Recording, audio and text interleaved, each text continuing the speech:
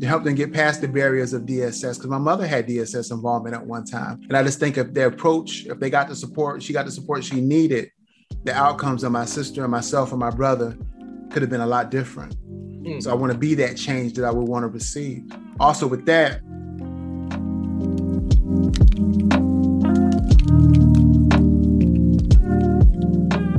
what is up, our fellow Legacy Ninja?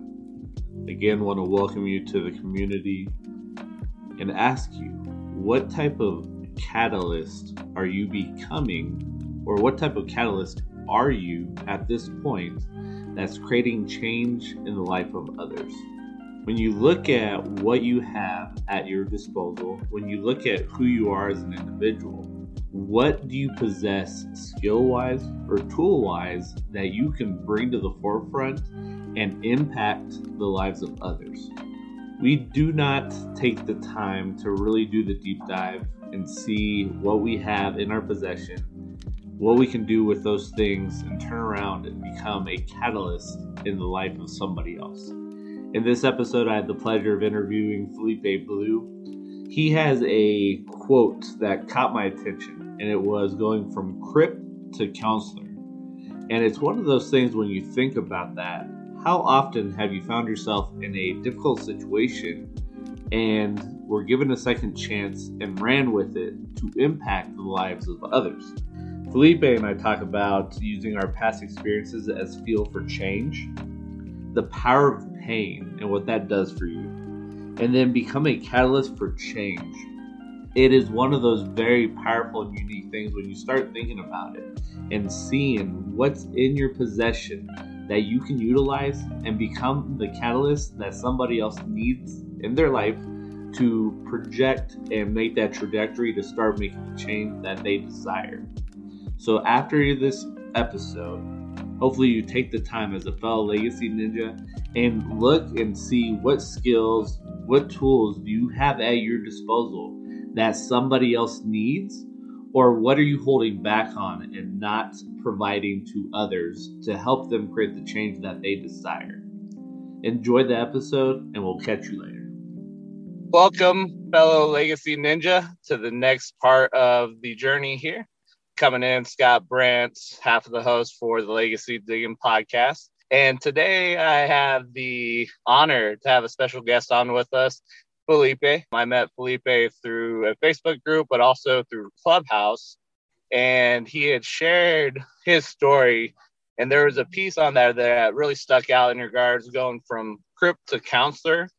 And that was something that really hit me heavy in regards to being in that, just listening and hearing somebody that talks about that piece. And so with what we're doing here, building a legacy, talking to people on their legacy that they're building, it's just these type of stories really that makes those impacts. That really is what, if somebody hears it, could be that nugget that they're looking for to make that change. And so Felipe, when you think about that, when did you come to that tagline of talking and going from crip to counselor? What was really the turning point for you to create that tagline for yourself?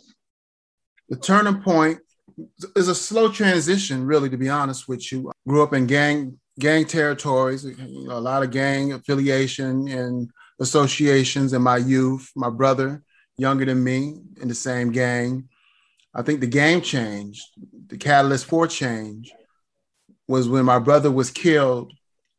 The retaliation based on that by my gang, the trial that I went through regarding, what happened and what occurred, and then just seeing the light, because I was given a second chance and being able to walk from that lifestyle to do something different. Oh man. And I can't imagine having an incident where you had lost a sibling, being in that world. And then you talked about that retaliation point and then flipping that perspective. And so with being in the world of a counselor and really focusing on the mental health piece, when you look at where you're at, where you come from, what is the legacy that you're working to build right now? And what is it that you want to leave behind that when you're gone from Earth, you end up impacting your great great grandchildren. You impact your friends' family through their great great grandchildren by what you built. So, what is that you're building, and what do you want to leave behind once you leave planet Earth? Building a legacy of wellness, mental health wellness, holistic wellness based on, in my culture, my background. Mental health is not something that you would adhere to or align yourself with because it came from a norm that wasn't aligned with our culture. To let, clinicians like myself, to transition the norms so that, the norm isn't the norm that they may have in these books, that, people that come from your same walk of life are now in these helping roles, that you can get the help you need. A lot of times our culture would say what goes on in the house stays in the house. And that created a life of trauma and a life of crisis, sexual and physical, that we weren't allowed to speak up on it or speak about it, because whatever would happen in the house stayed in the house. And look at the impact that had on the youth that went through those experiences, such as drug addiction and acting out behaviors in which they did the same thing that their perpetrators did to them when they were a youth, because they didn't get the help, because our culture said, keep it in the house. Shh, don't say anything. Additionally, just letting people normalize mental health. We think that it's a weakness. We think that it's, something less than. In many ways, depending on who we're in front of as the clinician, that may be the way that you're receiving that information. So just having the type of clinician that can understand your perspective, that you don't have to explain your perspective because they walked in a similar path or know of a walk of a similar path and accept you as you are.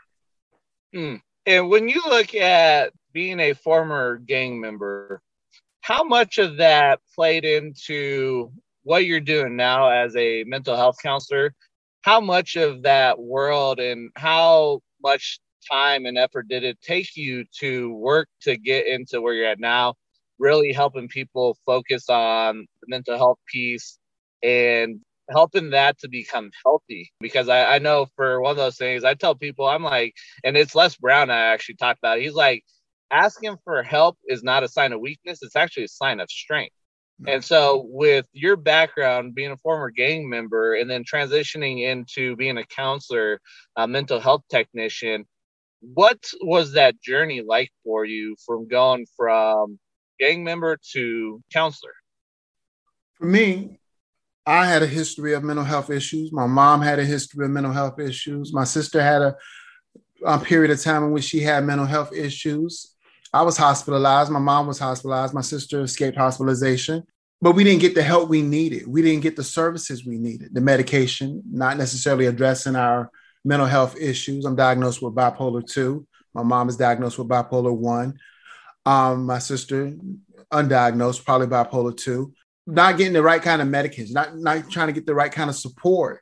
And I just want to when I was going through my things, especially when I was going through trial, and when I was given a second chance, because I could have easily done life or got the needle, be the change that I would want to receive. You know what I'm saying? When I was stabilizing in my life, had that reset button, and I was thinking about what can I do for my life? What can I do? You know what I'm saying? Moving on from here. I don't have to be a Crip anymore.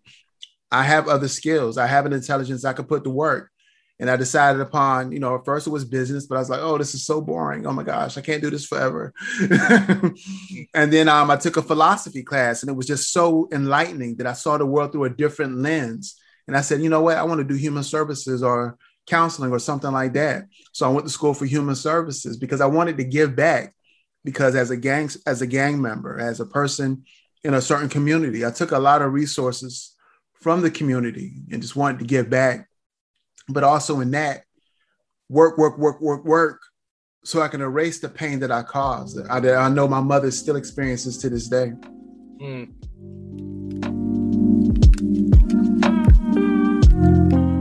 And then because I bring this up, I think as gentlemen, we truly really suck with handling our emotions, opening up and asking for help. I went through a divorce. And so I tell people, I'm like, if I could have had somebody I could have leaned into, it would have made the transition a little bit easier. But I also look at it in regards to the fact that I tried to do things on my own. And so when you look at where you're at, building that legacy, are you looking, is it a full scale men and women that you're looking to work with, or is your niche mainly men, the gang community? Is that specifically who you look to work with, or is it everybody that you end up just helping out, touching base with, and ending up making an impact in their lives? My niche is divided in half, basically. My caseload primarily consists of women who are raising children who have been impacted by their addiction, impacted by trauma or crisis. I'm a dialectical behavior therapist, and I'm also a parenting therapist, teaching parenting group classes to help them get past the barriers of DSS, because my mother had DSS involvement at one time. And I just think if their approach, if they got the support, she got the support she needed, the outcomes of my sister and myself and my brother could have been a lot different. Mm-hmm. So I want to be that change that I would want to receive. Also with that, the caseload is mainly women, you know what I'm saying? But I support, my other thing I do is I support clinicians. I support helping professionals through my nonprofit to get them the skills they need in order to navigate this world that we live in regarding the helping field that we don't necessarily learn in school, that we don't necessarily learn in traditional CEUs, which is ongoing credits for certifications and licensures. So giving them the support they need so that they can be okay, so that they can be, that which they would want to receive. I offer supervision, I offer peer support, I offer trainings and curriculums. I develop workshops for their agencies in order to align them with best practice regarding in a very eclectic field of help. But the books that you learn from that taught you aren't based on your norms. So just creating a learning norm so that you can work with this population appropriately. And so is that part of, when you look at what you're bringing to the table, that training program, that support for other clinicians and whatnot, is that part of that legacy for you too, is creating real life training courses and really helping? Because I went through school, and I know I laugh because I'm like, okay, that's cool, we got the foundation through the books, but how often, once we leave school, how often are you digging into those books? Let's use the real world stuff. And so when you look at the piece of the potential, what you can do with your coursework and whatnot, what does that look like in regards to your legacy that you're building? Well, like I said, it's underneath the umbrella of my nonprofit, More Than Therapy. My daughter, she's aligning herself in that way. She's going to be a speech therapist, which aligns with best practice regarding the work that we do. So she'll be underneath the umbrella. My son, he's finishing his degree in pharmacy. And we also know that medication is not the one-all fix-all, but it's an additional help and assistance regarding stabilizing and getting your mental health under control. So, he'll be working with us as well. So, and just by planting the seed, I planted the seed in them as we move forward regarding helping a community that needs a lot of help and a lot of support, especially now more than ever, in my opinion.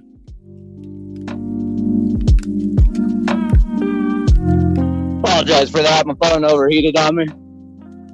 Oh, I know that pain very well. For some reason, my iPhones get really, really, really hot in the car, and boom, I can't find out where I go next. Yeah, no, so I had to cool it off a little bit. But so you're talking, both your kids are in the same environment technician piece. So it looks as if you've got the view on a family piece, kind of creating a family dynamic to help out in that mental health piece. So when you look at that, what does that give you as a man and as a father with creating a family dynamic within what you're looking to do for mental health and expand and help change the game in regards to the mental health piece for people? Well, first and foremost, I'm just happy that I laid a great value system and a great foundation to want to help and be a helping agent. So I think I did, well, my ex-wife and myself, I think we did well in that aspect. And not even that, just extending, the leaves and the roots to other family members, cousins who are in real estate, who are donating land to help with the homeless population, cousins who are lawyers and judges who are working with people regarding their records and assisting them to get the help they need instead of incarcerating them. Teachers who are working to change curriculums to better educate children and youth as it pertains to their wellness and their recovery and how to navigate this world in a way that doesn't hurt or hinder them or treat them less than. As far as the family dynamics, just being able to lay a seed that even if it doesn't go forward with the nonprofit, just lay a seed of being what you would want to receive and helping people. Because why are we here? Are we here to get rich? Or are we here to be, to love, to protect, to serve, to support? I think that question there is huge. I know if you look at many people believe it's our purpose on earth is really to walk hand in hand with others, make an impact and help change the lives of others. And I think that's a great question right there. So for our legacy ninja that's listening to this, I would write that down and really do a deep dive for yourself and see what it is for you and what you really want to accomplish in life. So that's a great question, Felipe. Love having that question posed.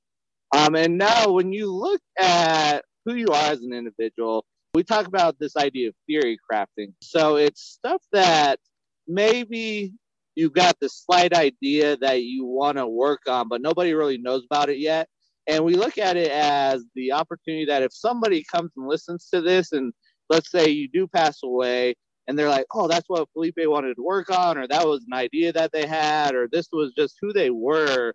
Let me explore that a little bit more. Patrick will talk about people with Bitcoin. Some people don't want to talk about that because they make it look funny and whatnot. But when it comes to who you are, Felipe, what is that piece or a couple things about you that a lot of people don't know? And if they come across this audio and God forbid, you pass away and they hear that and they're like, man, that's such an interesting idea or thought. Let me look into that and see what I can do to help elongate what Felipe had in regards to ideas and thoughts. Well, a lot of people do know about it, but they don't know why I do it. I do these mini podcasts called Thoughts. And Thoughts is basically just ideas that come into my head, ideologies that I might come across. It might be an experience I went through, might have been an experience I went through with a client. And so I think about it, I write a little bit about it, find a quote that aligns itself with it, and I record it. And that's why I do podcasts in that way, because at any given time, that might be a gem for somebody else or a gem for somebody all the way across the world who just happened to Google a term like grief or something like that, come across this 5-minute podcast and listen to it and get some nuggets from it and get some questions to ask themselves in order to grow from it. And so that's one of the things that I do right there. That's the reason why I started a podcast underneath the More Than Therapy umbrella. And I do those mini podcasts called Thoughts, because when I'm dead and gone, I'm not promised today, I'm not promised tomorrow. But when I'm dead and gone, my voice will always be. My mission will always be. My thought process regarding a particular issue will always be readily available as long as there's digital media, you know what I'm saying? As long as there's a Spotify. I think that's huge. So for your umbrella with the podcast that you have going on and the different things that you have going on, if somebody wanted to go and take a listen to that on the major platforms, Spotify, Apple, anywhere else that's not really known, but maybe somebody comes across it. Right. Okay. And I think that's huge because Travis talks about it, and people really have to understand the power of podcasting. It's one of those things, as long as it doesn't get deleted, it's there forever. And right. So what you're speaking on, what you're sharing on could be to the end of the world whenever that happens and whatnot. But I think that's huge just because there is the ability that when we look back in history, things are spoken, things are shared, and sometimes the transcription, it gets lost. And so this digital media with podcasts is huge, that it's that continuation of being out there, and you said it, so it's there, and it's not hard to not lose the meaning as long as it's up and living and whatnot. So I think that's huge. And the final thing that we talk about, and I think we talk about the power of gratitude, because you look at gratitude, it helps you expand on the growth and what you're grateful for and whatnot. So right now, who are a couple individuals that maybe you haven't had the chance to say thank you to, but you'd like to show gratitude for those individuals or people, situations, whatever that is? So what are some of those things for you that's in the gratitude realm? In the gratitude basket, I'm thankful for being challenged by change, by employers that treat me less than or don't respect my stance, because it moves me out of complacency to do what I need to do for myself and others. I'm thankful for the loves I had and the loves I lost as I grow from the experience and can grow to be a better person, if not for you, then for the next one. Unfortunately, that's the way it works, doesn't it? I'm thankful for having the right supports around me, such as Aquanda and Marlena and Dominique and others who give me the support I need in order to be a better person, that support my mission, that support my needs, that gives me that pat on the back when I'm doing well, that gives me that stern talking to when I'm not doing so well, that lets me see a clearer path to victory when I oftentimes don't see it for myself, drawing out the motivation, evoking the change within me by the words that they say and the support that they give. I'm thankful for my circle, which I call Ubuntu. I am because we are. My cohort, my support, my family, my friends. I'm also thankful for those that will be deemed my enemies, because they help me be better and help me be greater as I do what I do to shine on them. Unfortunately, I don't know who my enemies are, but I do know those who act like enemies, and I walk accordingly. I like that. I think, of course, the shout out to the people that are giving you the support and whatnot, but I think you highlighted challenges. You've highlighted those individuals that like to create challenges for you, enemies that are out there that help shape who you are and whatnot. I think that's huge. Those are things that sometimes we overlook, and we don't really take the opportunity to say, okay, what did I learn from this? How can I grow from it? So I think that's huge. And so that's another thing right there as a listener that's listening. I'd write that down and kind of say, okay, what challenges have come up?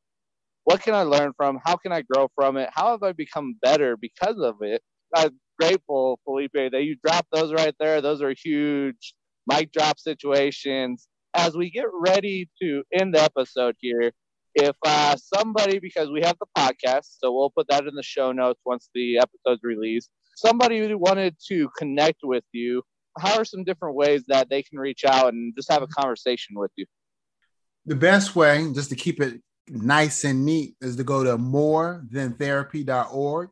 That's morethanTherapy.org. And that'll connect you to the podcast, connect you to a scheduler if you want to consult or speak with me, connect you to the social medias. It's basically a one-stop shop for everything related to the mission, myself, and how you can assist with the mission or how you can get support from the mission.